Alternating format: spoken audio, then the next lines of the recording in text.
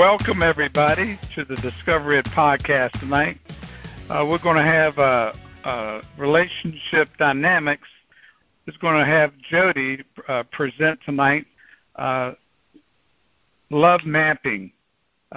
He's going to talk about love mapping and the process of it, and let's go ahead and get you started there, Jody. All right, thanks, Paul. Like you already said, we're going to kind of cover some different topics throughout this and on relationship dynamics. And I think a lot of times when people hear the word relationship, they think like, well, I'm already in a relationship, or I don't plan on going into a relationship. But when we're thinking that, we're really thinking of like a partner, a boyfriend, girlfriend, husband or wife, something like that. But really, relationships deal with everybody around us, people we come into contact with, people, our friends, people we work with. In a sense, we're creating this relationship with these people in order to interact with them on a day-to-day basis. So this part is going to be particularly about getting to know somebody probably a little more than you would with a work partner, but this is called love mapping. And the basis of love mapping is you're trying to really understand who that person is and what that person thinks, likes, and feels. And it's very similar to the podcast we did when we talked about conditioning. So a lot of these conditions we're going to understand and learn about these people. We're going to talk about like where it comes from, how it kind of applies to the relationship, and why it's important. So the word love map came from a guy, John Money, and he originally talked about it as being like an emotional and internal blueprint. So when you think of internal blueprint, that kind of sounds like our internal thoughts, right? So that's kind of how we expect and how we think the relationships are supposed to be. And he breaks it down into kind of three bigger categories, and it includes like touch and visual and then narrative. So just those different categories, and it's going to include all kinds of things and makeup of those persons. So when we're looking at creating a love map for someone or figuring out what their love map is, we're going to think of all these different things that make up this person. And a lot of times it takes a lot of communication and a lot of questions and a lot of learning how people are. Usually this takes quite a long process, and we're going to learn that it even changes throughout that relationship. So we're going to look at all the different things, who that person is.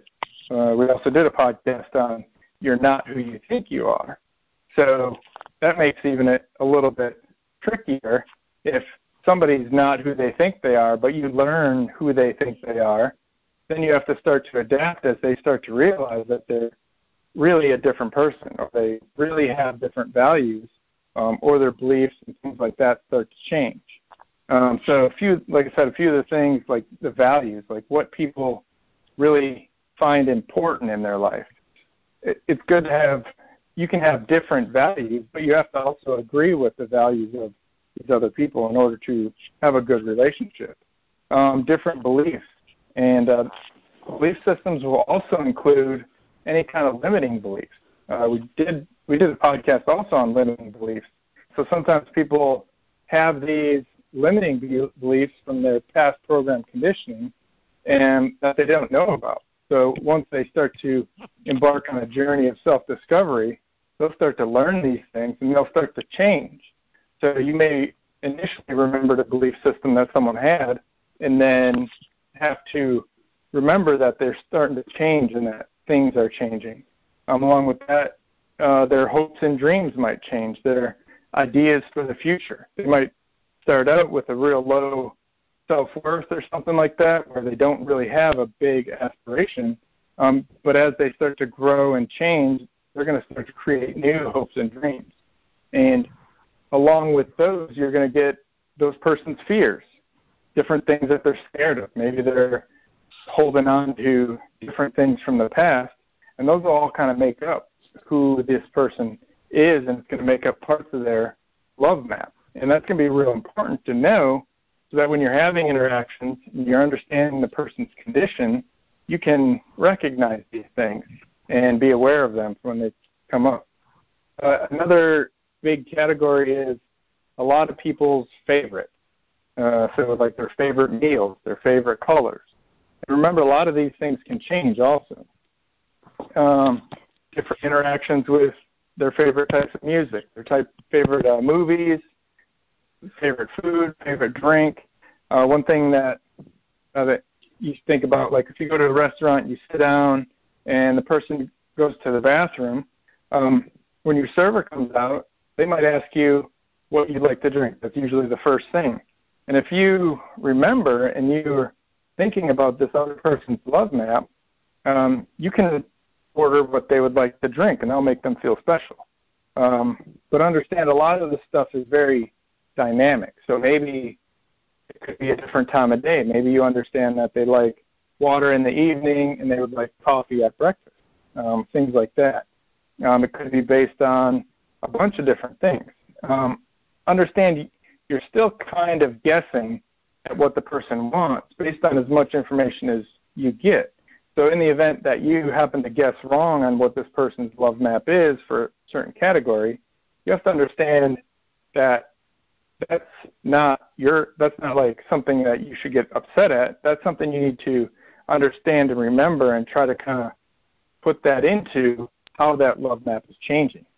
In the beginning, there's a lot of things to recognize, and that would be like hobbies, who their closest friends are, getting to understand what they do throughout the day, have an idea of what kind of job they would like to get or what kind of job they would ideally want in the future, and how they feel about different situations, whether it's traffic or things like that, any kind of worries or fears that they might have, maybe health problems or health things that they worry about in the future. Those are all things that are going to make up these people's love map.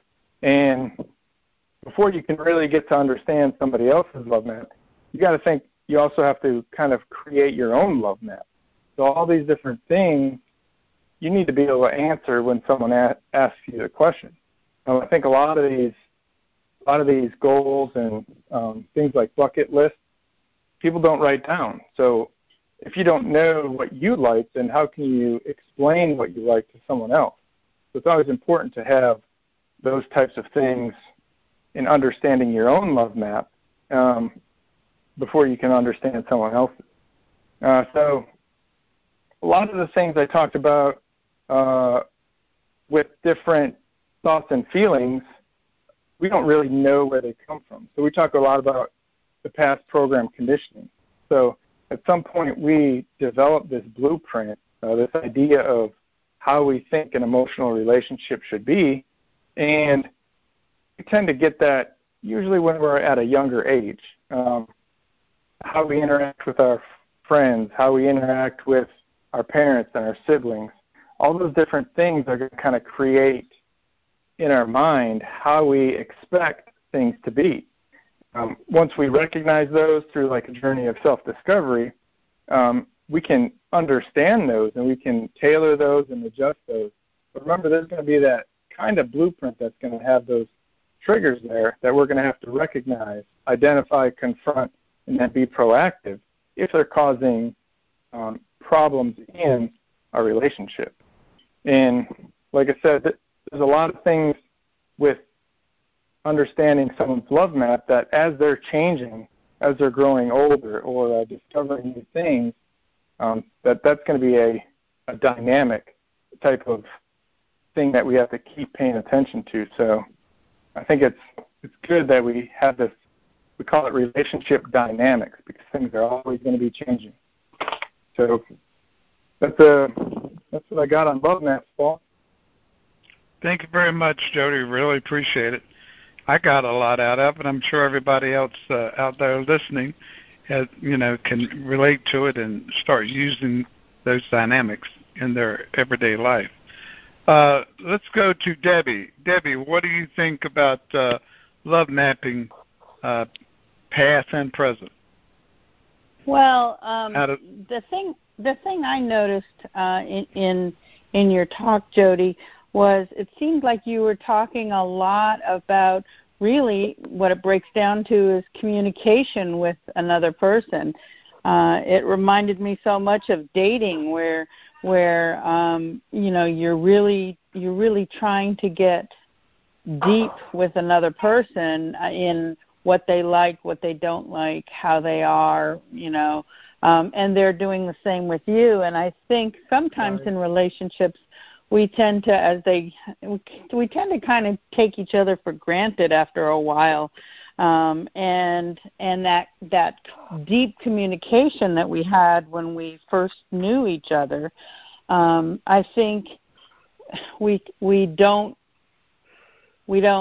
make it a priority. And I think through love mapping, you're able to really ask those questions and continue to ask those questions. I loved what you said, Jody, about as somebody learns discovers their it, that and they're actually shifting how they look at things, that you're re-asking those same questions, of the person, because their likes and dislikes could be shifting along with it. The other thing that I noticed too, I was thinking about when you were talking about values. I dated a gentleman at one point in time, and I always thought we were like polar opposites. And I was always trying to figure out, why did we get along so well when we're so opposite? But what I discovered was that we had the same base values, and that's where we were congruent with everything.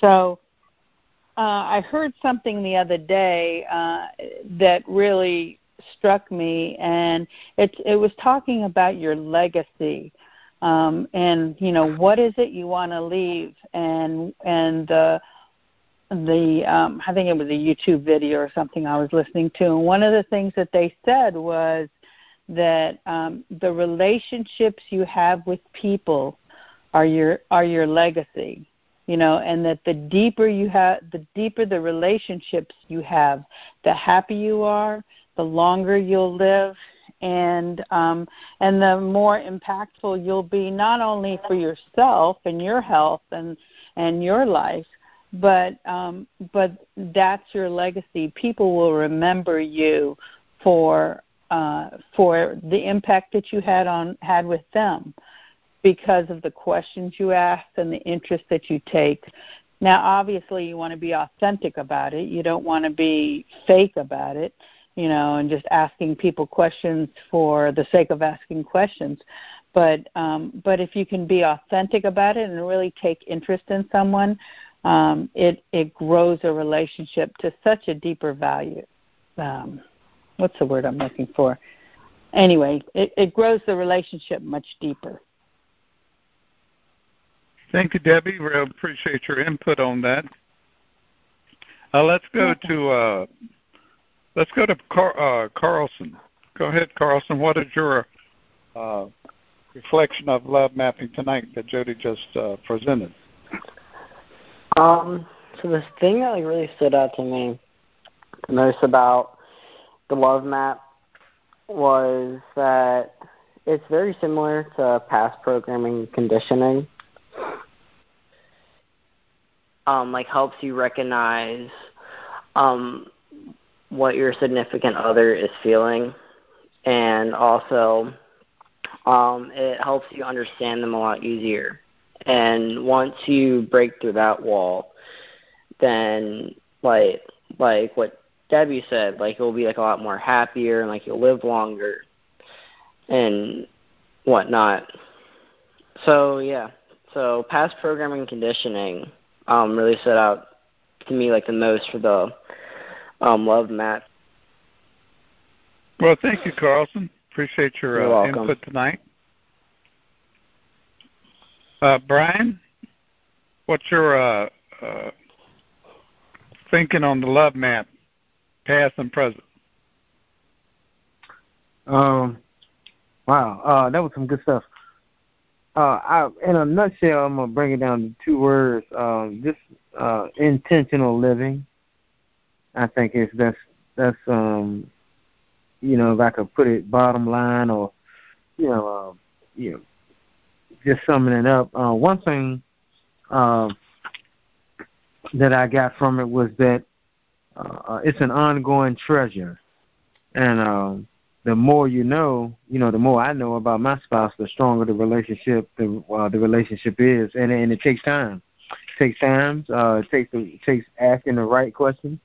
A couple of questions, maybe asking about childhood memories, and how was it in your neighborhood growing up, or who was your best friend, or maybe some experiences in your life or your past life, or childhood, that were positive and negative. How did you grow from it, and how your bucket list, your dreams, what you want to do, before you transition. I like what Debbie said about the about legacy. That's just, I'm big on that. That's just huge, with me. But things like Jody was saying about the ideal job and things of such. So it's all about intentional living. I believe you have, for that to take place in a marriage, particularly putting emphasis on a marriage, not just living together and dating. It has to be intentional. I heard one place where they said, Brian, that you should have these love mapping questions like on date night. Plan them on date night for all those people that do like a weekly date night. Is each of you come up with one or two questions that you want to ask the other one, and I thought that was an interesting